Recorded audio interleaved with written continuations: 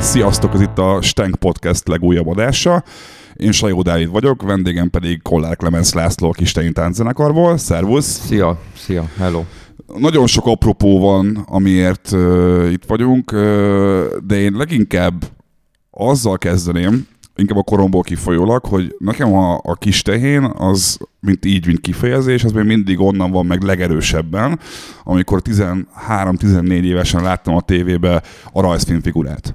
És aztán egy eltelt pár év, és láttam azt, hogy ez egy valódi zenekar, nem pedig csak egy rajzfilmfigura, egy mese, és nem tudtam hova tenni, hogy akkor előbb volt a mese, előbb volt a zenekar. El tudod mondani ezt azoknak, akik ezt nem élték meg akkoriban felnőttként, és nem emlékeznek rá? Hát igazán tulajdonképpen annyi volt, hogy én akkor nem nagyon foglalkoztam zenével már. Tehát, hogy nekem volt a 90-es évek elején egy ilyen intenzív zenei időszakom, az Andersen zenekarral, aki akkor egy ilyen alter zenekar volt, egy nagyon erős alter szénában, szóval azért akkor ez nagyon erős volt egész országban. És annak így ilyen, tehát annak nem, szomorú vége lett, és én abba hagytam ezt az egész zenélést. És filmmel kezdtem foglalkozni, és a film kapcsán tehát ez a 2000-es évek elején csináltunk, Igor Lazinnal összeálltunk, és csináltunk egy ilyen filmstúdiót, és ott mindamellett, hogy próbáltunk megélni, próbáltunk valami kreatív filmeket készíteni, rövid filmeket, forgatókönyveket, bevontunk egy csomó rendezőt, és csináltunk többek között egy olyan sorozatot, hogy 2 Minutes Joy, ami azt tűzte ki így célul, hogy így legyen a nagyjáték, ami egyébként is volt korábban, nagyjátékfilmek előtt legyenek ilyen kisfilmek. És erre kifejezetten pályáztunk, és több filmet sikerült így összehozni. Ilyen volt a Kistehén is. Amin pedig a maga a film az úgy született, hogy nekem volt egy dalom, maga ez a Kistehén, tehát azon kívül, hogy amúgy egyébként nem foglalkoztam akkor zenével, azért otthon csak volt egy zongora, és a gyerekeimnek időnként valamit pöntjögtem. Úgyhogy valahogy így jött egy ilyen dal, és ez az Igor Lazinnak ez nagyon megtetszett, és azt mondta, hogy ő ebből akar csinálni egy rövid filmet, ebbe a 2 Minutes Joy-ba, és legyen.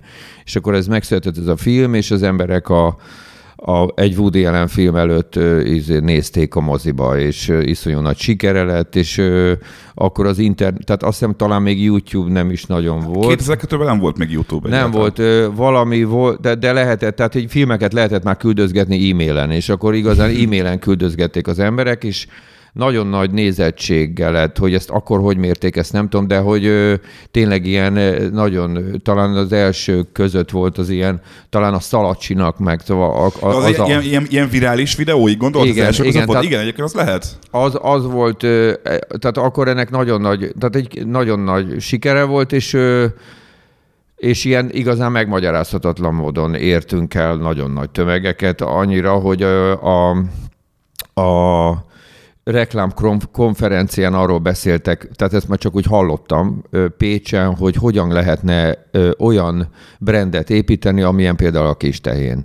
Mindezt reklámügynökségi fejek agyaltak ezen. Ez neked hogy esett egyébként, mert nem tűnsz nekem olyan embernek, mint aki az ilyen korporát reklámvilágos dolgot annyira esetleg kedvelheti. Én benne voltam ebben, tehát ezzel a filmstúdióval mi csináltunk reklámfilmeket, tehát nem volt a szívem csücske, de hát ott is vannak jó emberek, és szóval lehetett időnként valami érdekes dolgot csinálni, vagy legalábbis emberekkel néha találkozni és beszélni.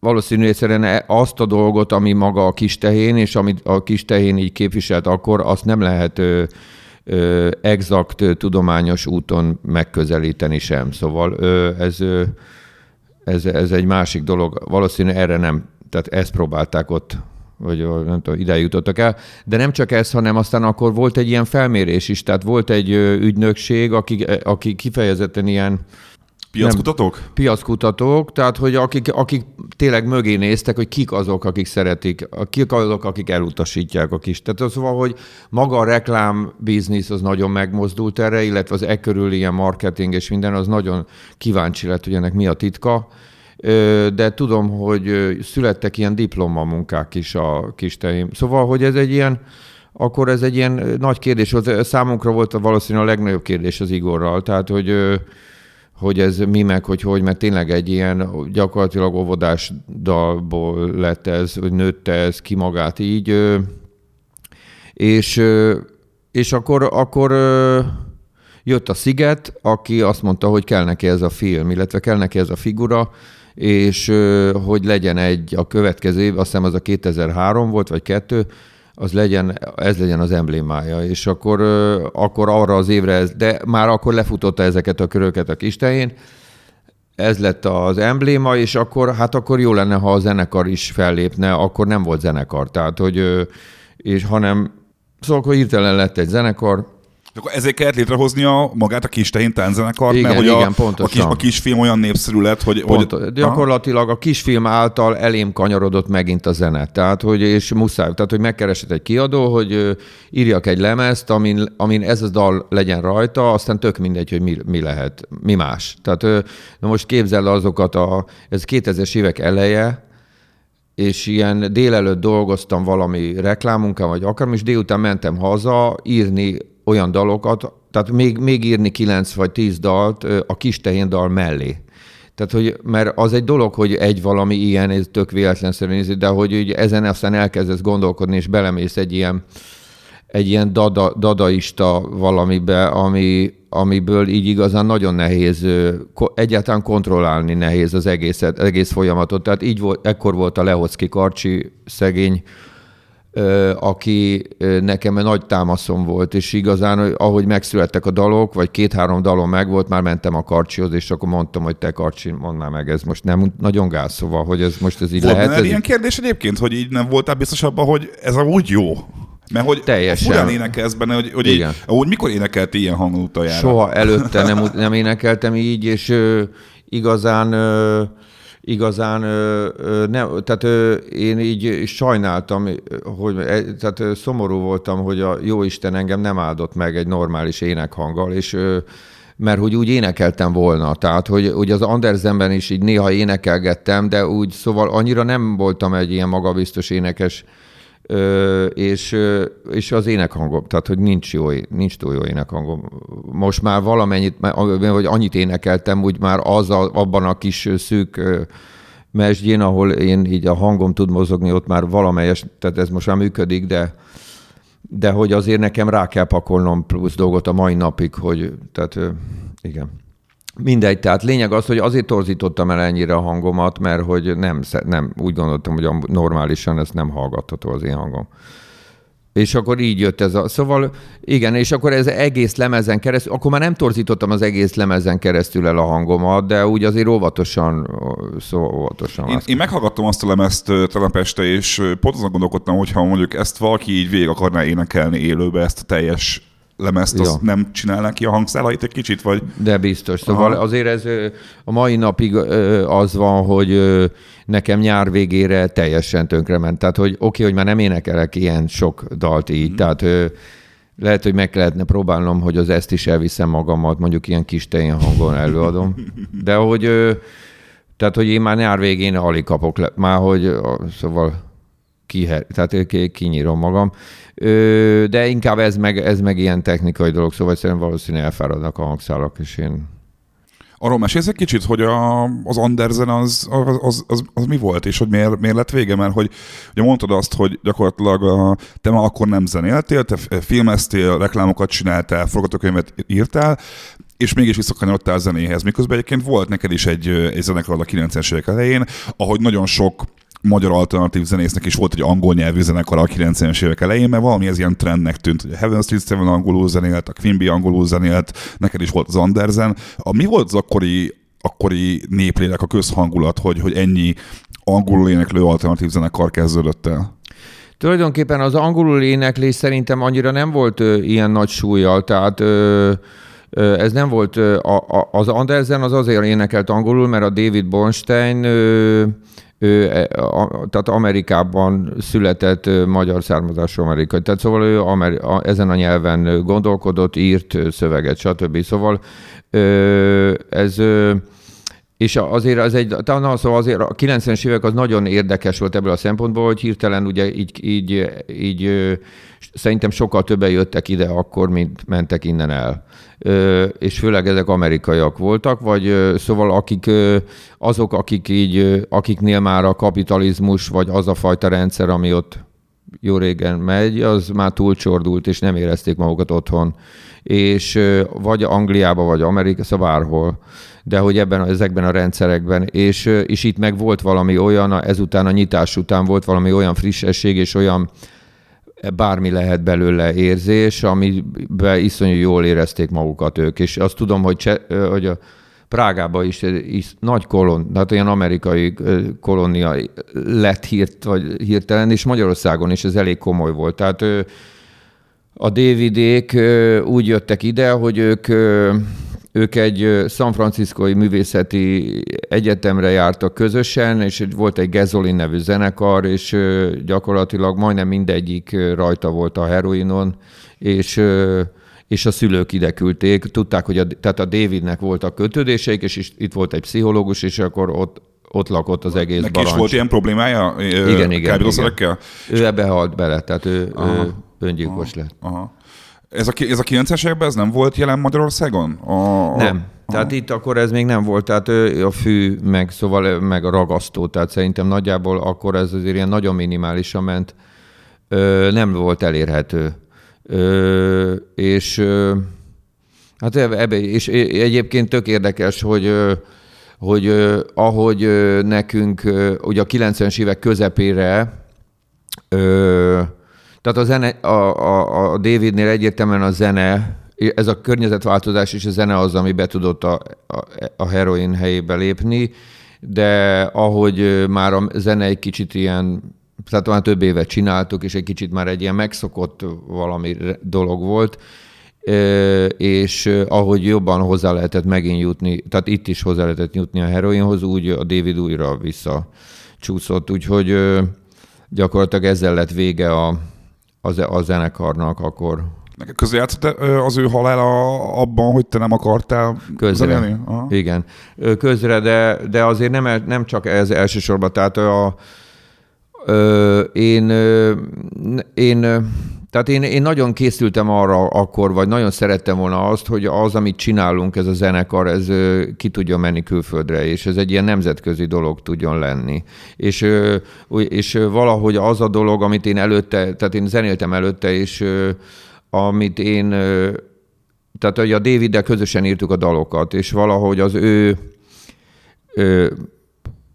hogy mondjam, tehát ilyen Los Angeles-i tengerparti hozzáállása ez az egész rock and rollhoz, tehát ő azért ezt nagyon, tehát ő azt a fajta kultúrát hozta, és mutatta meg nekem is, és aki még a zenekarban zenéltett, szóval meg a környezetének, akár a Heaven Seat Sevennek is egyébként, mert ők is ilyen, majd hogy nem ilyen társzenekar voltak, szóval azt a mély kultúráját, ennek a popkultúráját, ennek annak, amit csináltunk, őket ez érdekelte irodalomban, a Ginsberg, a Kerouac, a Bukowski, ők ezt hozták, és ennek a pop-rocknak, a rock, nem is bár tök mindegy, hogy hívjuk, mert nem műfaji, hanem ennek az egésznek honnan gyökerezik, ezt ők nagyon fontos. Szóval ezek voltak az alapok.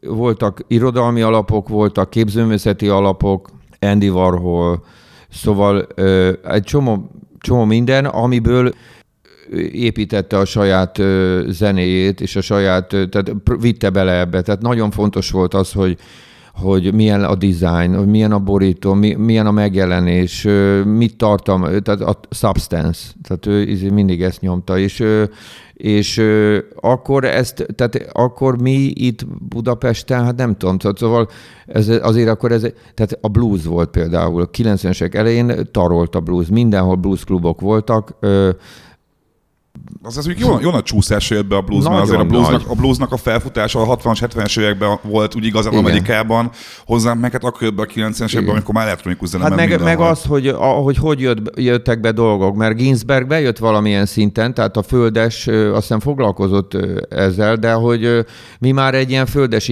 interpretációban ismertük meg, vagy szóval a tömegek, vagy szóval nem tudom, az is egy réteg igazán, de hogy ez a és akkor egy ilyen közegbe, ami elsősorban ilyen követő, kulturálisan egy ilyen követő közeg, vagy legalábbis valahogy ez van oltva, hogy nekünk úgyse sikerül valami sajátot és izgalmasat teremteni, hanem akkor másoljuk le azt, amit az bőven elég. És durva, hogy a mai napig ennek ugyanilyen hatása van, szóval ez látni lehet, hogy a zenekarokon, és akkor ebbe a közegbe bejön egy David, aki meg bizonyos értelemben ő is követő, hiszen tehát ezek voltak ilyen idolok, amik körülvették, és amik után ment, de ő nem ezt követte, hanem ő iszonyan, tehát az abból jött, ahol mindenki, abban a közegből jött, ahol mindenki arra vár, hogy oké, hogy te most gitárt fogsz a kezedbe, de mit tudsz mondani nekünk valamit pluszt, amit még nem hallottunk sehol. És ez nagyon erős volt benne, és ezt átvettük, és vittük tovább. Szóval lényeg az, hogy én ezzel akartam menni ki külföldre, és volt is egy elég jó lehet, tehát az MTV, az akkori Music Televisionnek volt egy alternatív műsora, nekünk ott rendszeresen játszották a klipjeinket, ami egy nagyon nagy dolog volt. Szóval 90-es években gyakorlatilag 1-2 évvel a rendszerváltás után egyszer csak a tévében megjelent az MTV, és mondjuk az is egy óriási dolog volt, amikor még múlt héten, hétfőn nem volt adás, és a következő hétfőn meg már az MTV-t lehetett bekapcsolni, és akkor rá egy fél évre meg mi vagyunk ott benne az MTV-be, és aztán utána csak annyira szerencsétlenek voltunk, hogy szóval nincs kontakt, nem volt normális menedzser, és nem tudtunk elindulni igazán ezen az úton, hogy mi egy ilyen nemzetközi zenekar legyünk, és ha nem tudunk nemzetközi zenekar lenni, én pedig ebbe a magyar akkori valóságba nem akartam igazán tovább zenélni, és inkább filmmel kezdtem el foglalkozni. Ezt akarok kérdezni, hogy ha jól láttam, neked van egy építőmérnöki végzettséged, illetve egy lovas oktatói végzettséged, jól tudom? Igen. És amiket eddig mondtam, amikkel foglalkoztál, az egyik se kötődik ezekhez a szakmákhoz. Hát nem, ez tény. Az építőmérnök az, tehát egyszerűen én nagyon örülök, hogy azt elvégeztem, bár akkor nem akartam elvégezni, csak apám akarta, de hogy azért nagyon sokat tanultam ebből, sok mindent, de aztán, mint építőmérnök nem dolgoztam már, nem rögtön elkezdtem. Akkor nagyjából ez volt, ahogy én ott végeztem, az volt ez az underzenes időszak, szóval én akkor már javában zenéltem, és aztán utána akkor kezdtem el a filmmel foglalkozni.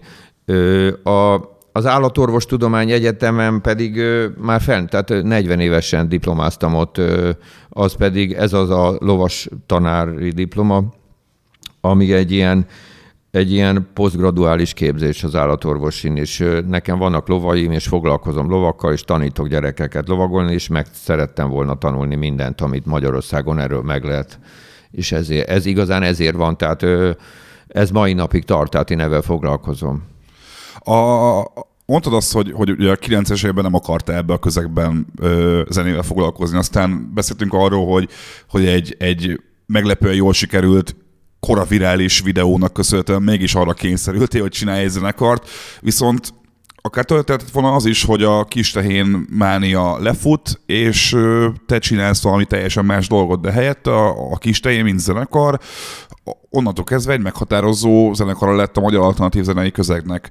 Ezt te szándékosan szereted volna így, vagy ez is csak úgy volt, mint maga a Kistehén kitalállása, hogy sodródtál az ára, jöttek a zenészek, jöttek a fellépések, és azon kaptad magad, hogy már 10-valahány évet csinálod? Tulajdonképpen az eleje, tehát ahogy elindult, ott nem akartam. Tehát ott én filmmel foglalkoztam, és tök jó, örültem ennek a dolognak, van kis zenekar, meg mit tudom én, és megint így, de hogy a próbák azok gyakorlatilag inkább csak ültünk a próbaterem melletti terembe, és ilyen negyed órákat próbáltunk, szóval, hogy, és ez így teltek évek, tehát míg nem, a következő lemez kijött, és az volt a Cybergyerekes lemez, és az annyira nagyot ütött, és amikor ez a következő lemez kijött, akkor nekem így valahogy, és ez még mindig a 2000-es évek eleje, szóval akkor még ez akkor volt, akkor még nem volt annyira, tehát a 2000-es évek eleje az a Mano Chao, tehát így bárhova bementél, bármilyen helyre, mondjuk egy ilyen kerthelységben, tudja, hogy ennek a Mano Negrának, ennek a fajta latinos, cigányzenés, de popos, és ilyen jó érzésekkel teli, de nagy ilyen bulis zenei világnak volt a központ, szóval az volt az alap. És akkor én azon gondolkodtam, hogy itt van ez a zenekar, és itt van ez a Kistehén dal, oké, de hogy itt van a Farkas Robi, aki most a Budapest Bárnak a vezetője, szóval itt van egy csomó olyan zenész, akivel alkalmas lenne, vagy lehetne egy olyan zenekart csinálni, ami ugyanazt csinálja, mint a Mano Chao, csak Magyarországon, és összeszedi az itteni zenei közeget, tehát és ebből épít egy ilyen pop zenét. És akkor igazán az alternatív, tehát én ugye szóval akkor úgy tehát belementem ebbe nagyon nagy örömmel tényleg. Tehát, hogy csinálni valami olyan, akkor mi úgy hívtuk, hogy alter lakodalmas, de hogy akkor tényleg ilyen zenekar Magyarországon még nem volt, de úgy eleve nem nagyon volt, viszonylag kevés volt ez, akkor még nem volt így felfutóban. És ez akkor, és ezzel a Cybergyerekes lemezzel ez nagyon-nagyon beütött, és nagyon jól sikerült, és kik ezek a furcsa emberek, és tényleg ott volt a Lehocki Karcsia, szóval ott volt a Dorogi Peti, szóval ami annak a lemeznek szóval ilyen érdekes, meghatározó, furcsa figurák úgy együtt. És, elmondhatom azt, hogy ezt milyen volt megérni a Cybergyereket gimnazistaként? Persze. Én nekem nagyon erősen megvan a Cybergyerek, mert én médiaszakos gimnáziumban jártam, és az egyik osztálytárs, amelyik a Cybergyerekre csinálták a gimis kisfilmjüket. És sokat dolgoztunk rajta, ezért nyilván, amikor vágsz egy dallal, az a dalt már meg is gyűlölöd a végére, de fejből emlékszel. És emlékszem arra, amikor a Cybergyerek kijött, már Kistehén után, akkoriban volt például a belga zenekarnak is a felfutás, és akkor volt egy olyan időszak, hogy nem tudtad azt eldönteni, hogy ez most poén, vagy ez csak ez valami projekt, ez valami reklám, ez valami... És hogy a Cybergyereknél is azt éreztük, hogy nem tudtuk hova tenni, hogy ez most egy rendes zenekar, vagy valamilyen gerilla akciója egy reklámcégnek, vagy valami lakodalmas vőfély csinált egy zenekart, és ráadásul maga a téma is, a Cybergyerek azért az a 2000-es évek, 2004-ről beszélünk, 5-ről? Igen, akkor még azért akkor még nem volt telefonfüggés. Igen, nem. Ilyen szempontból ti már megelőztétek a kort tematikailag, hogy ti már akkorról beszéltetek, hogy Cybergyerekek vannak, amikor még sehol nem volt az, mint mondjuk most. Ja. Hát igaz, igen, tehát... Valahogy tök érdekes, hogy tehát az igen, tehát nem akarom értelmezni nagyon a Cybergyerek szövegét, de hogy nagyon sokan jöttek csak a szöveggel akkor, tehát ebben az időszakban, hogy írjam alá, és hogy csomó szóval kaptunk ilyen többoldalas magyarázatot, hogy szerintük mit jelent ez. Szóval, hogy ez így az egész tök érdekes, hogy tényleg egyébként szerintem ugye akkor azért ez hogy hívták azt az idősebb palit, aki ilyen furcsa, szintén ilyen lakodalmas cuccot játszott. Ugrin Benedek? Ugrin Benedek. Tehát ahhoz hasonlították, arról is hasonlították. Hát ez olyan furcsa dolog, hogy igazán tényleg egy picit is valahogy olyan ez engem ez mindig érdekelt, hogy megmaradni egy ilyen tehát megmaradni egy ilyen popsíkon, de tartalommal tölteni meg, ugye azt a Davidtől hozom, de hogy tartalommal tölteni meg, ha nem is úgy tartalommal, hogy azért, tehát ne legyen közhelyes, de valamelyest azért mégiscsak kapjon egy kulcsot, és ne is legyen egy ilyen köldöknéző tartalom, vagy szóval zárt tartalom.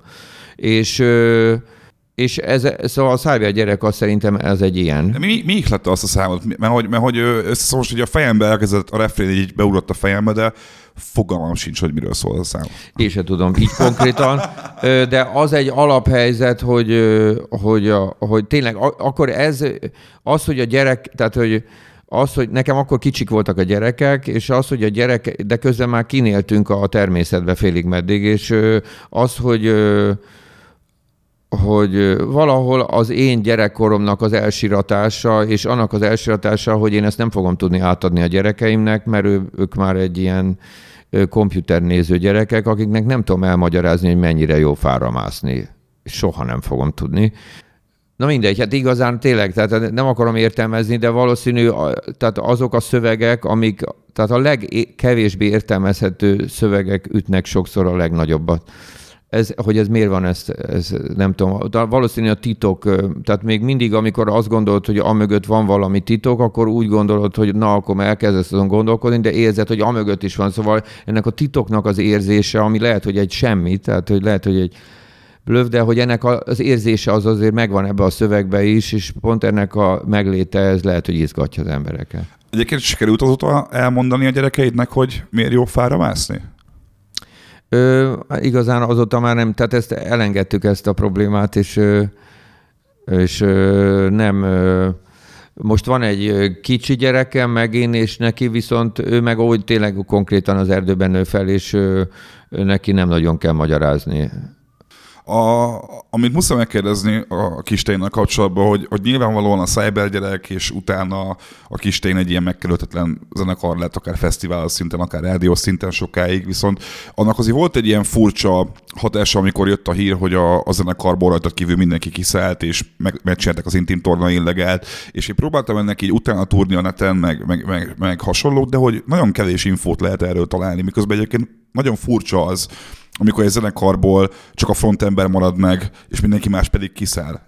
Tudsz erről mesélni, hogy itt mi volt a háttér? Hogy összevesztetek, vagy egyszerűen csak úgy kreatív szinten meguntátok egymást? Mi történt? Hát igazán ez az utóbbi. Tehát én egyszerűen azt hiszem, hogy akkor, tehát ez úgy történt, hogy 2000, tehát nekünk ez az egész cybergyerekes felfelé ívelő időszak, ez avval folytatódott, hogy kimentünk aztán Európába, és nagyon sokat turnéztunk, fesztiválokon voltunk, megjelent lemezünk, és nem magyaroknak játszottunk, hanem ténylegesen. Szóval majdnem belekerültünk ebbe a nemzetközi vérkeringésbe, ami a mai napig egy nagy szó. Szóval már, hogy én ennek tökre örülök, hogy ez így megtörtént velem, voltak és megtörtént velük együtt. És akkor kétszer kint voltunk Amerikában nagyon nagy turnén, és tényleg ilyen 30-valány állomás, és ezek is mind amerikaiaknak, amerikai szervezésben, nagy fesztiválok, Chicago, szóval tényleg nagyon neves fesztiválokon volt, ahol már második körben, mint headliner voltunk ott. Szóval ez egy ilyen tök jó folyamat volt, és érezhetően, és nagyon bízott ebben a menedzserünk is, és annyira, hogy meghívta Joe's Pubba New Yorkba a Letterman. A David Letterman? Igen, David Lettermannek a zenei producerét, hogy a showba hívja meg, és nagyon tetszett neki a buli, és akkor már arról volt szó, hogy akkor a következő évben egy dátumot kapunk ott. Szóval, hogy nagyon közel lettünk, és ő meg akarta csinálni a menedzserünk a másik, hogy hívják ezt az amerikai zenekar, és hasonló zenét játszik, és a srác, orosz vagy ukrán az énekes, és na mindegy, lényegtelen. Nekem sem ugrik be. Most nem ugrik be, de ha majd beugrik, mondom. És nagyon rajta voltunk ezen a pályán, tehát hogy ez tök jó volt, de nagyon sok energia kellett ehhez. Tehát egyrészt... Gogol bordello. Egyrészt heteket töltöttünk kint, úgyhogy 30-20 akárhány koncert közben másnap stúdiózás, mert vitt már, akkor vegyük már az új lemezt föl, akkor ide jött Magyarországra új lemez fölni minden. baromi nagy gyűrődés volt, de közben látszott az, hogy ennek van értelme. De pénz még semmi nem volt belőle, és úgy tudtunk minden alkalommal kimenni Amerikába, hogy támogatást kaptunk valamilyen módon, valahogy szponzorál. Ilyen korai NK, meg ilyen exportirodás? Vagy pedig magáncégek, tehát a UPC, magáncégek adtak nektek támogatást? Igen. Az hogy nézett ki? Mert egyébként ma ezt például nem tudom, hogy el tudom megképzelni. Hát például úgy, hogy a UPC-nek akkor csináltunk egy ilyen folyamatosan minden harmadik nap, vagy nem tudom, hogy bejelentkeztünk online, és meg blogokat írtunk, tehát hogy adtunk tartalmat. És akkor ezért kaptunk cserébe, már nem tudom, mit kaptunk cserébe pontosan, de szerintem pénzt. Tehát akkor még meg kellett vásárolni a vízumokat is, szóval az... És drága volt, effektív a kiutazás drága volt. És egy ilyen gyűrödött helyzetben a második turné után azt mondta a zenekar, hogy ő ezt... Már az első turné után voltak, akik kidőltek, például ilyen volt a Leocki Karcsi, aki azt mondta, hogy ő azt sem érdekli, a Carnegie Hall-val jövünk jövőre, ő otthon akar rajzolni Budaörsön, és kész. És erre nem lehetett mit mondani, és egy ilyen folyamat indult be, amortizálódás, és ott ültünk második ilyen nagy turnénkon valahol a nyugati parton, az utolsó koncertek egyikén, és akkor már ott érezhető volt, hogy ők ezt nem akarják. Tehát, hogy ezzel a menedzserrel nem akarják ezt a küzdelmet, ők inkább egy Magyarországon akarnak csak maradni, és ott lenni egy híres zenekar, de hogy ez. És akkor... Ez volt az egyik, ami én meg tökre hittem abban, hogy ha most ezt csináljuk, és még koncentráltabban csináljuk, akkor következő évben már ez átfordul, és akkor 1-2 éven belül tényleg bekerülünk ebbe a rendszerbe. És ez a bekerülés, ez nagyon fontos. Szóval tényleg nem ez a vendégeskedni, meg próbálgatni így, hanem egyszer csak tényleg befogad ez a cucc. És na mindegy, és ez volt az egyik, a másik pedig az, hogy maga a zeneileg ez a történet, ez a cybergyerekes történet, amit mondtam, ez a Mano Negra vonal, ez már egy kicsit bennem úgy elfáradt. És pont akkor volt akkor kezdett a világban viszont iszonyúan bejönni. És akkor kezdtek ilyen jellegű zenekarok Magyarországon is megjelenni. De hogy bennem ez úgy kifutott, és én úgy igazán szerettem volna visszafordulni az underzenes, alterebb vonalhoz, és már akkor tehát akkor készült a picsába az űrhajókkal lemez, már ez alatt az utolsó verzióban, már az utolsó felállásokban, még az amerikai producer kezdte el keverni, vagy szóval összerakni, de hogy már az is érezhetően olyan dalokkal volt tele, ami már valami más felé megy, és ők meg nem akartak, hanem ők azt mondták, hogy ők egy tök populár mi a fenének ez az alter underground hülyeség, és hogy itt tök könnyű, jó fej dolgokat kell játszani, és az majd menni fog. És ők ilyenek, tudom, hogy ők, tehát én akkor tudtam, hogy ők ilyenek, tehát azért az is benne volt, hogy én igazán eléggé egyedül éreztem egy idő után magam abba a zenekarba, és nem nagyon volt ilyen szellemi alkotótársam, igazán nem tudtam kire ülni, és tehát ezt senkit nem akarok ezzel így minősíteni. Egyszerűen más dolgok kezdtek engem már akkor érdekelni, nagyon más dolgok, őket az nem érdekelte, és így el kellett, hogy menjünk egymás mellett. Aztán, hogy hogyan mentünk el egymás mellett, az meg már egy kicsit ilyen magyaros,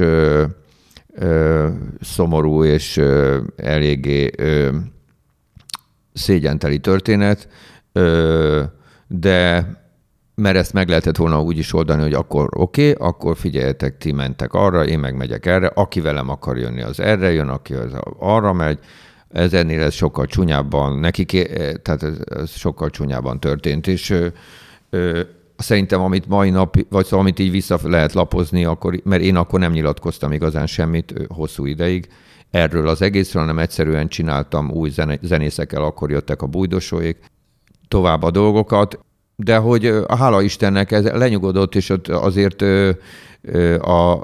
a régi zenészek nagy részével ma már jó a kapcsolatom, és sőt volt egy 15 éves Kistehén koncert a parkban 2 évvel ezelőtt, és ott Ott együtt zenéltünk majdnem mindenkivel. És jobban is vagyok velük, szóval. De akkor igaz az, hogy akkoriban tényleg, ezt ilyen pletykaként hallottam, hogy akkoriban, amikor ketté váltatok, akkor nem lehetett mondjuk egy színpadra szervezni a két zenekart mondjuk egymás után egy fesztiválon?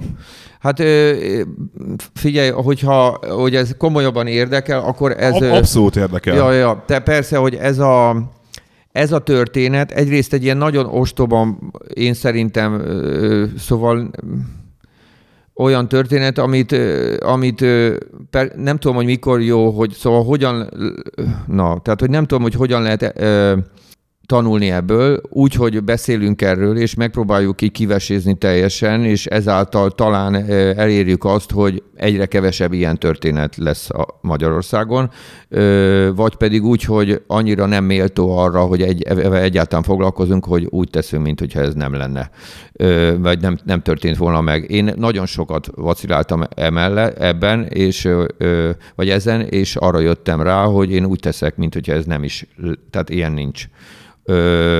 És aztán majd elmúlik. Elmúlt? El, de nagyon hosszú ideig. Tehát mi akkor éveken keresztül a Kistehénnel olyan ellenszélben zenéltünk, hogy tehát akkori ott volt egy nagyon hangadó, nem akarom most itt tényleg, szóval mindegy, az egyik ember vitte, tehát ott abban a zenekarban egy ember vitte ezt az egészet így keresztül a többieken, és ezt az egész kilépést, és hogy ez hogy történjen meg minden. Az ember most elhagyta ezt a zenekart is, és ugyanazt megcsinálta velük, mint amit annak idején a Kistehénnel megcsinált. Ez az, amikor Photoshoppal cserélték le az egyik tagot? Igen. Az egy nem túl nem. szép történet, azt pont én írtam meg az Indexre. Hát igen, csúnya az egész, de hogy gyakorlatilag ő generálta ezt az egész folyamatot, valószínű annó a Kistehénnél is. Nem tudom konkrétan, nem voltam ott, de szerintem nagyon úgy tűnik, hogy ez a levédeni a nevet, és ő védette le valószínű a Kistehén nevet is, annó, mert ott volt a körül is mizéria, amit aztán a végén mi bírósági tárgyalásra visszakaptunk, és őket, hogy mondjam, nem bűnös. Elég méltatlannak hangzik, igen. Igen, értem, szóval, mire gondoltál egyébként. Igen, tehát, hogy és ráadásul emberek, akik meg közben szerintem az mindenki, tehát bármilyen helyzetbe is kerültünk azóta, de életünk meghatározó pillanatait együtt töltöttük, és gyakorlatilag a legszebb pillanatok között vannak ezek a pillanatok. Szóval azért ebből az is látszik a másik oldala, hogy ott a sírás határán voltunk a parkban, amikor együtt zenéltünk egy-két közös dalt, és ha nem is, vagy nem is csak a határán. Szóval azért mondom, hogy én mindegy, szóval tényleg nem akarok ebbe, tehát azért nem akarok ebbe, mert egy csúnya történet, de a tudatlanság miatt az ember bizonyos helyzetekben dönt rosszul. Ők akkor nagyon sokszor nagyon rosszul döntöttek, és volt egy ember, aki megvitte bele őket. Gondolom, vagy nagyon remélem, hogy ő is már jobban tud dönteni csomó mindenbe, de hogy vannak helyzetek, amikor az ember hibázik, és túl tudja magát tenni. 6 év kellett, hogy mi túl tegyük magunkat ezen, és újra egymásra találjunk, de hogy akkor is a pozitív a vége. Szóval, és ez tök jó, és ez a lényeg végül is majdnem nagyon sok minden belefér. Egyébként mi az oka, hogy én megnéztem neten, és ha jól láttam, akkor 15 ember fordult meg a zenekarba a jelenlegi felálláson kívül. Ez inkább annak köszönhető, hogy ti azért inkább egy ilyen cirkuszszerű, vándorkaravánszerű produkció vagytok, vagy inkább az, hogy annyira szűk ez a közeg, hogy egy-egy ember bármikor így kiesik egy évre, jön valaki más helyette, vagy mi az oka szerinted annak, hogy ennyire sok ember fordult meg a zenekarban? Tulajdonképpen, hogyha megnézed a Beatlesen kívül, majdnem mindenhol ennyi ember megfordult. Tehát ha úgy igazán tényleg mindenkit beleszámolsz, aki csak 3 hónapra jött, azt is. Szóval, tehát még a Kispállal se lehet azt mondani, hogy a Kispál, mert csak a Kispál időszakában is ott nem tudom, dobosból hány. Szóval ott évente, vagy 2 évente új dobos volt.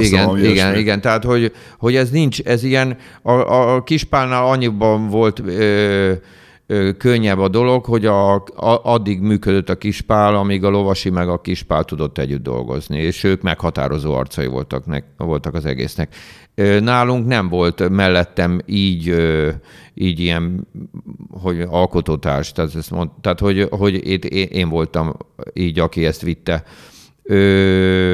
De egyébként szerintem sokkal több ember nem volt nála. Tehát ez a frusztráció, vagy ez a forgolódás, ez nem nagyon volt nagyobb, mint máshol.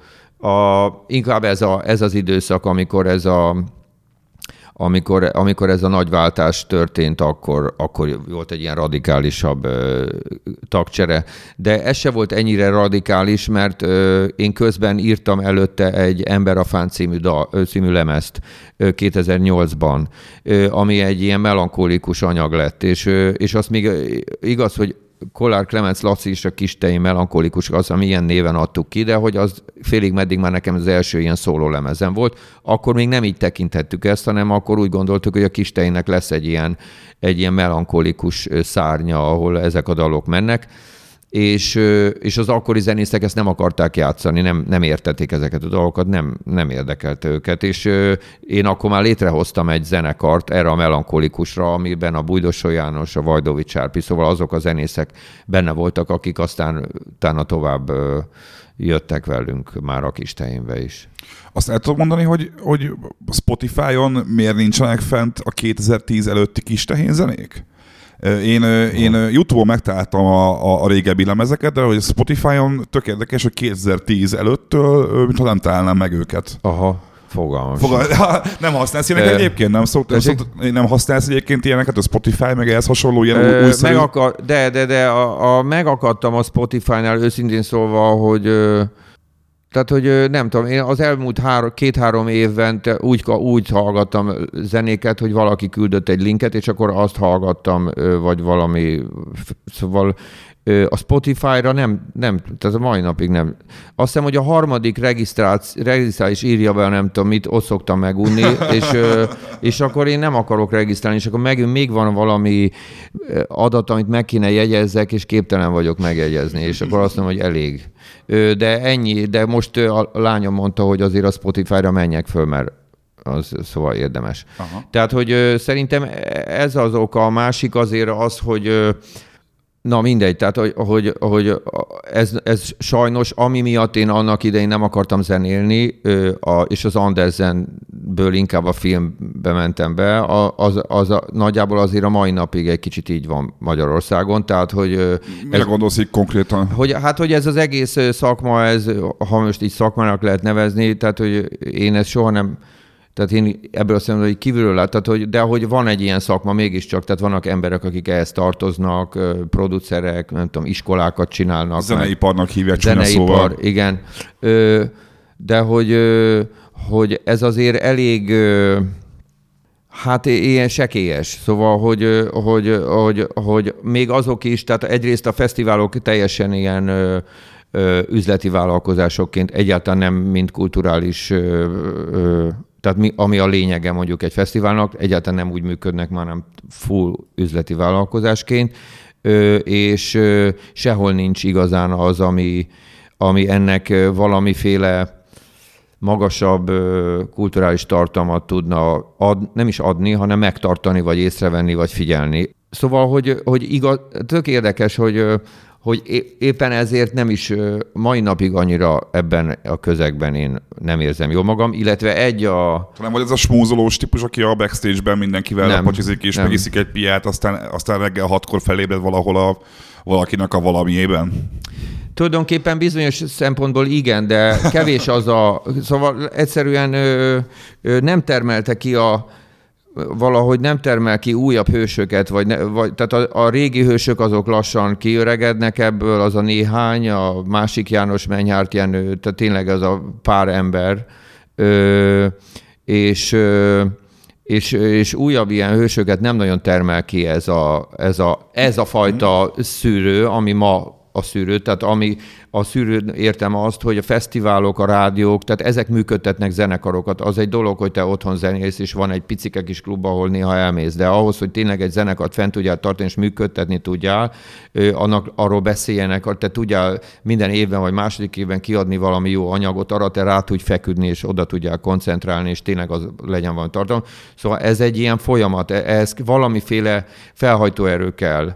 Ez ma nincs meg itthon szerinted? Tessék? Ez ma nincs meg itthon. Azt mondod, hogy ez a felhajtóerő, ez hiányzik most? Ez nincs ez meg az a felhajtóerő, illetve, hogy nem ilyen irányba megy ez a felhajtóerő, hanem olyan irányba, hogy tehát mennyiség, tehát hogy minél nagyobb közönséget csinálj, az üzleti irányba tolja az egészet, és ezért van az, hogy a mai nagy nevek, vagy nem tudom mi, az a Punani Masszív, meg ezek, akik megtöltik a parkot többszörösen, és szóval, hogy de igazán ilyen Iggy Popok, meg szóval ilyenek... Most lesz Iggy Pop a parkban egyébként. Pont most lesz. Azt be tudjuk ide azért hozni, de hogy mi is kitermelhettünk volna. Szóval érted, hogy róluk a reflektorfény, meg minden, ez lement, és ilyen megtűrt szereplői ezek gyakorlatilag a Kistehén is, ezeknek a fesztiváloknak, tehát... Megtűrtnek érzed a zenekart mondjuk egy Punani Masszívhoz képest? Abszolút. De ezt arra gondolsz, hogy ti már nem tudtok megfelelni a mai trendeknek? Nem az a lényeg, hogy te milyen tartalmat hozol, hanem az a lényeg, hogy mennyi embert egy fesztiválon. Semmi más.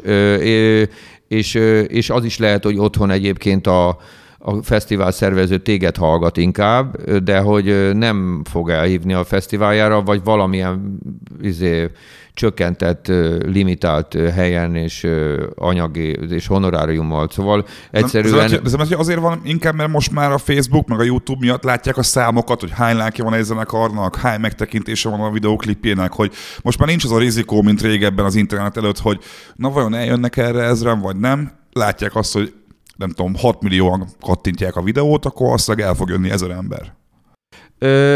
Figyelj, ez igazán biztos, csak hogy ezek megint a számok, tehát, és megint az, hogy tehát én azt gondolom, hogy a kultúra az nem... Tehát az nem tisztán üzleti vállalkozás is kell, hogy legyen, és meg is kell, hogy érje, és valahogy ezt össze is kell rakni, de a kultúrának egy bizonyos értelemben egy ilyen abszolút támogatott áldozatnak is kell lenni. Áldozat annak a részéről is, aki ezt magához hívja, és aki ezt fenntartja, és az, aki gondoskodik mondjuk a saját közönségéről, vagy az ő fesztiváljának a közönség. Szóval, hogy ez egy nagyon felelősségteli szerep. Tehát, sőt, tehát ez ugyanaz a téma, mint az, hogy kell-e, hogy komplett mondjuk a színházak, azok támogatás nélkül tudjanak csak piaci alapon működni, nem tudnak piaci alapon működni, ez nem erről szól. Lehetetlenség arról szól, amiről egyébként az akadémia is szól, kellenek a jövőben valamikor majd nagyon sok hasznot, pénzt, erkölcsi hasznot, stb. Hozó kutatások, amik most még nem hoznak semmit. Ilyen kutatások az alternatív zenekarok is szerintem laborok, ahol forranak új dolgok, és forranak új szövegek, zenék, progresszió, valamit keresnek ott folyamatosan, és ezeket támogatni kell. Ezeknek a létük től fog függeni az, hogy 5-10 év múlva milyenek lesznek a Punani Masszívok. Tehát ha ez nincs, akkor még rosszabb lesz a színvonal, mint amilyen ma van. Akkor nem is látsz az utánat következő generációban olyan fiatal zenekarokat? De, mert mindig tudsz mondani ilyet? Rengeteget. Tehát, hogy amellett, hogy szóval ez egy újabb, tehát amellett, hogy most ez pont egy vákum, tehát hogy tényleg szegény lovasival már nem tud semmit se kezdeni a világ, csak azt, hogy neki megy egy rendőrnek, vagy nem megy neki. A Kis Tibi az tök helyén van meg minden, igazán... De nagyon kevés ember van, aki még ezt az időszakot így túl tudja élni, de effektív mi vagyunk szerintem ez a generáció van egy ilyen vákumban, és a Menyhárt Jenő valahogy építi a múltjából megpróbálja megcsinálni a jelenét, de hogy ez nem tudott egy ilyen folyamat, na mindegy, tehát ez egy vákum. A mostani helyzet az pont olyan, de mindegy, magamat ismétlem, de hogy pont kicsit olyan ebből a szempontból, hogy maga az alternatívval és az undergrounddal senki nem foglalkozik ma, mert aki ezzel a zeneiparral vagy zenével foglalkozik, az a business-orientált, és csak az olyan zenekarokkal és az olyasmivel foglalkozik, amiből nagy pénzeket lehet csinálni. Az undergrounddal nem foglalkozik semmi. Éppen ezért az underground most megint igazán underground tud lenni, megint teljesen föld alatti, tök szabadon azt csinálnak, amit akarnak, és ettől a szabadságtól egy óriási, ez hasonló szabadság, mint a 80-as évek vége.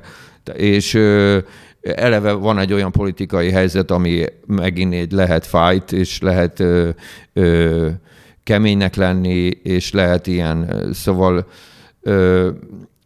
vannak feszültségek, és lehet ezeket a feszültségeket így jól kizenélni, és kiírni, és kimondani, és szóval minden adott arra, és közben meg senki nem foglalkozik velük, szóval minden adott arra, hogy újból jöhessen egy ilyen punk korszak, újból jöhessen egy ilyen nagyon erős alternatív korszak, és jön is, tehát nagyon jó zenekarok vannak. Az egyik kedvencem a Richard Gere, velük együtt sokat zenélünk együtt, és tényleg baráti viszony. Azért mert Szentendreiek azért közel játszik, hogy ott vannak tőled, nem messze, azért nem?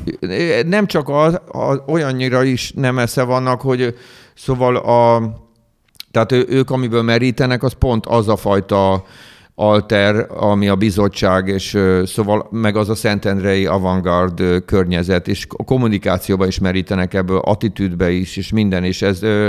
És akkor visszatérve megint a Davidre, hogy nekem ez iszonyú fontos, és örülök megint látni embereket, és ez a srác, Dani, az énekes. Márton Dani, ugye? Márton Dani. Ugye ő is filmmel foglalkozik, és szóval egy csomó hasonlóság van, és rá tud erre koncentrálni, és iszonyú jól használják a közösségi médiát, szóval jó a nyelvezetük, jó a kommunikáció, nagyon jó hangot meg tudnak ütni. Nem mellesleg, tehát az első volt a Dani, aki például az új Kistehén lemezre rögtön írta nekem, hogy Laci, iszonyú jó az új Kistehén lemez. És tök jó, hogy szóval, hogy tényleg van egy olyan, én nem a Petőfi Rádiónak írom a lemezeket, hanem például a Márton Daninak. Szóval én a Kistehén lemez közben gondoltam arra, hogy szerintem ez a Daninak tetszeni fog. Tényleg? Igen. Ez valószínűleg nekik ez jól esett, hogyha hallják, mondjuk. Ja, valószínű. Ha már egyébként Szentendre, most tudtam meg, hogy te gyakorlatilag egy erdőbe élsz, hogy ott laksz egy házban, amire nyilván az ilyen klasszikus pesti reakció szokott lenni, hogy Jézusom, te egy erdőbe laksz, de hogy azért arról kicsit mesélhetné, hogy pláne, hogyha mondtad a fesztiválokat, hogy sekélyesek és üzletorientáltak, hogyha jól tudom, te ott Dömör kapu? Igen. Hogy Dömör kapu nem csak, hogy laksz, hanem próbálsz egy kulturális helyszínt is létrehozni. Tudsz erről kicsit mesélni? Igen. Hát tulajdonképpen ez a rengeteg, meg ez az erdő, meg ez így rendesen behálózott bennünket. Én akkor az elejéről kezdem, csak nagyon rövid leszek, szóval, hogy én tényleg nagyon akartam erdőben lenni, és minél kijebb menni, tehát, hogy oké, hogy néha mondjuk itt egy mikrofonnál megfogalmazhat az ember ilyen kritikát erről az egészről, de hogy azért a mindennapokat és a napi 12-et, és nagyon, azt nem mondom, hogy sajnálok benneteket, de vigyázzatok magatokra, szóval nem jó ezzel tölteni, mert nagyon... Igen, a hallgatók lemaradtak róla, de a Laci úgy jött be ide, hogy azzal kezdte, hogy dolgozott már ilyen irodai környezetben, és hogy hamar bealszik a hangulattól, csak ennyit hozzátenni. Ja. De szóval mindegy, tehát, hogy nem túl sokat rágódni ezeken a dolgokon nem szabad, és akkor így én kimentem az erdőbe, és ott nem rágódom, vagy meg próbálok nem rágódni.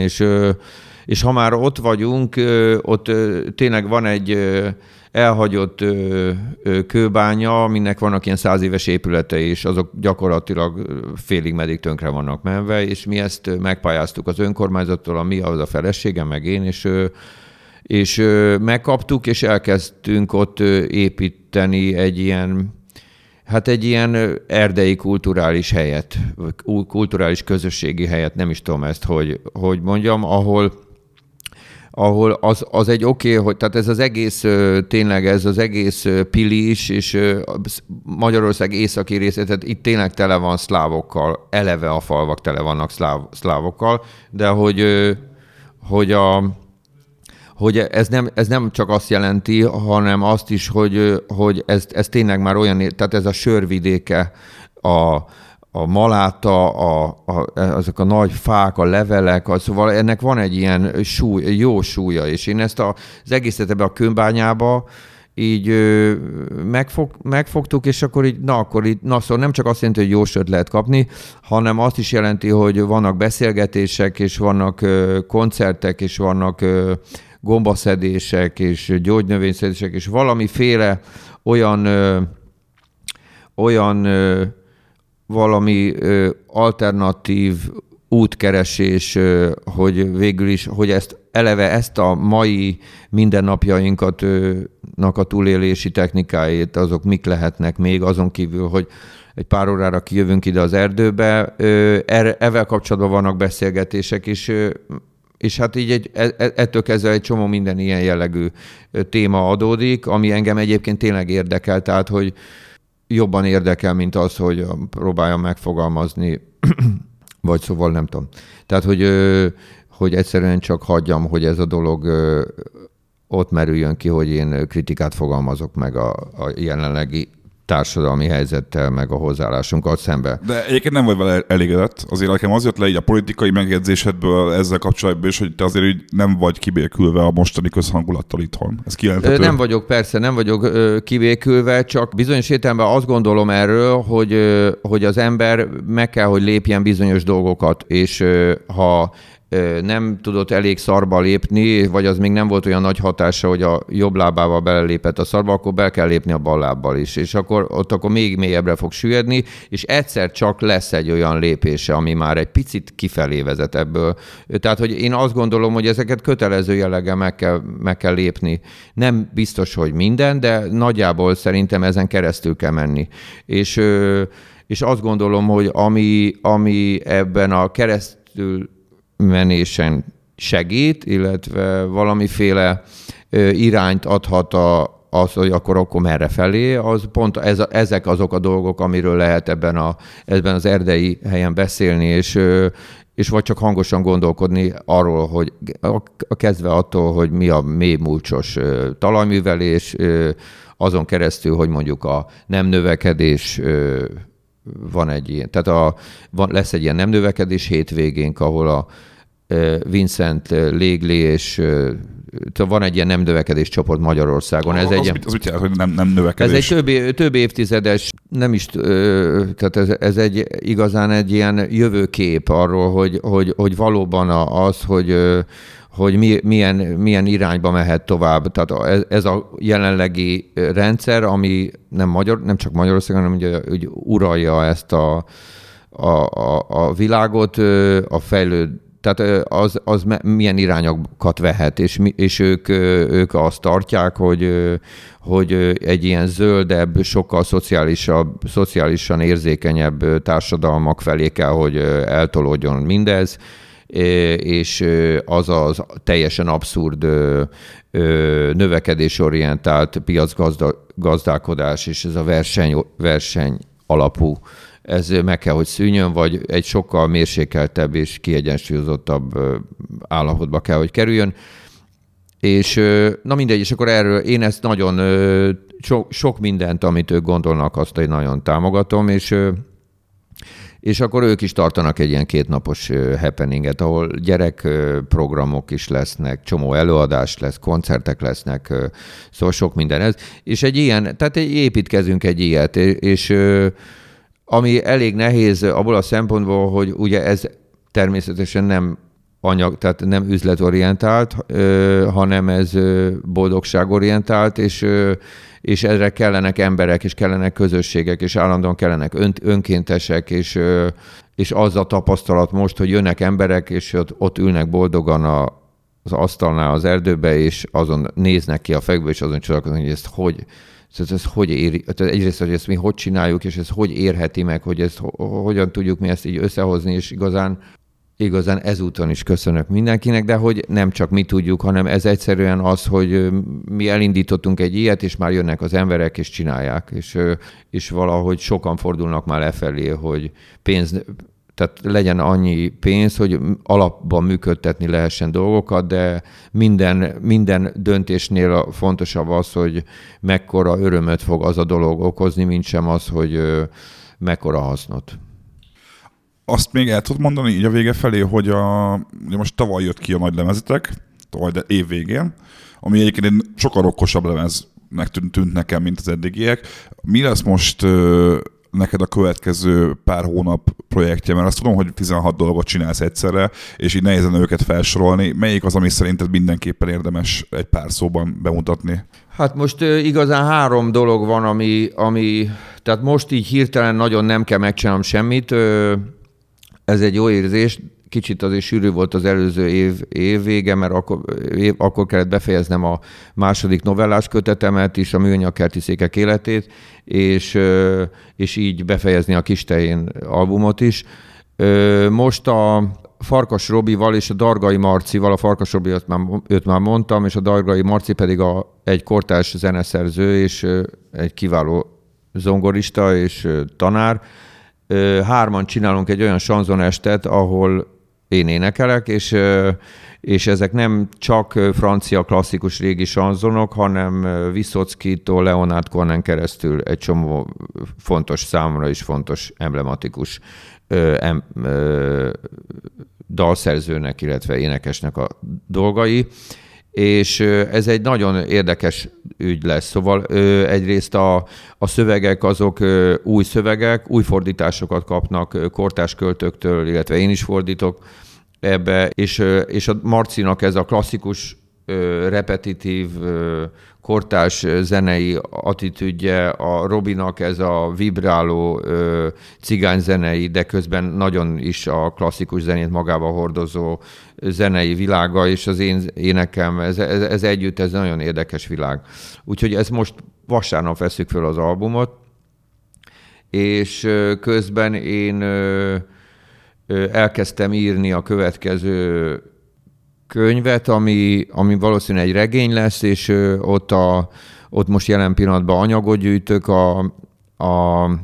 Nekem az egész rokonságom az Újhartyám a vidéken él, és ott az én nagyapámnak most fognak kiállítani egy szobrot nagyapámról, mert ő volt az első nagy zenekar csináló Újhartyámban, aki gyakorlatilag majdhogy nem, tehát Pest megyében biztos, azt nem tudom, hogy országos szinten ez hogy van, de Pest megyében gyakorlatilag az első ilyen sramli zenekart, részfúvós zenekart összehozta, az Öreg Bandát, és ez az Öreg Banda, ez nagyon sikeres volt akkor, és erre a mai napig nagyon büszke, és ebből az Öreg Bandából aztán a mai napig nagyon sok zenekar nőtte ki magát, meg zenész, mint valószínű én is, és érdekel ez az egész téma, hogy ez honnan jött az a faj, tehát hogy volt az, hogy egy ilyen mocsaras törökök által feldúlt területből egyszer csak egy ilyen virágzó dolog lett, amiből aztán megindult egy ilyen zenei,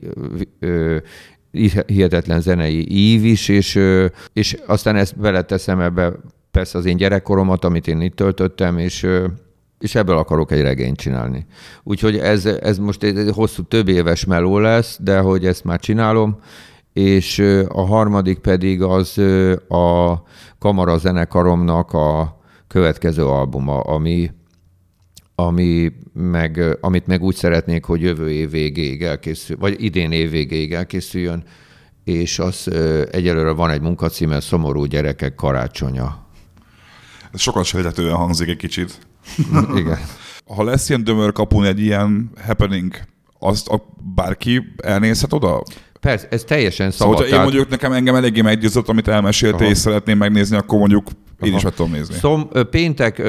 Szombat, vasárnap van most nyitva, lehet, hogy nyáron pénteken is kinyitunk. Van ott, ami állandóan van kertmozi, tehát erdei mozi. Most Tóth Tamás filmrendező barátom fogja vezetni, tök jó mozik lesznek, nyár este lehet ott nézni. Lesznek ezek a beszélgetek, és lesznek koncertek, kisebb koncertek, nagyobb koncertek, kiállítások is vannak. Most múlt héten nyitottunk, és egy kiállítás megnyitóval nyitott az egész. Kriszbai Gergely képei vannak kint, és mi május 1-én a Sebővel egy közös koncertet tartunk a Kőbányába. Az egy ilyen nagyobb szabású koncert, nagy hely, tehát ott az egy iszonyú jó, teljesen akusztikusan, vagy majdnem teljesen akusztikusan tartunk egy ilyen Kőbánya Katlamba koncertet, és néhány ilyen koncert lesz a nyár folyamán. Szóval, hogy minden hétvégén van valami, ennek van egy oldala, Dömörkapu rengeteg, a Facebookon, és ott kint vannak a programok, szóval szívesen látunk, tényleg. Hát ez szuper hangzik. Köszönöm szépen Kollár-Klemencz Lászlónak, hogy itt volt. Ti hallgassatok minket továbbra is, meg osztályozatok iTunes-on, jövünk majd nem sokára egy újabb adással, és köszi, hogy itt voltatok, sziasztok!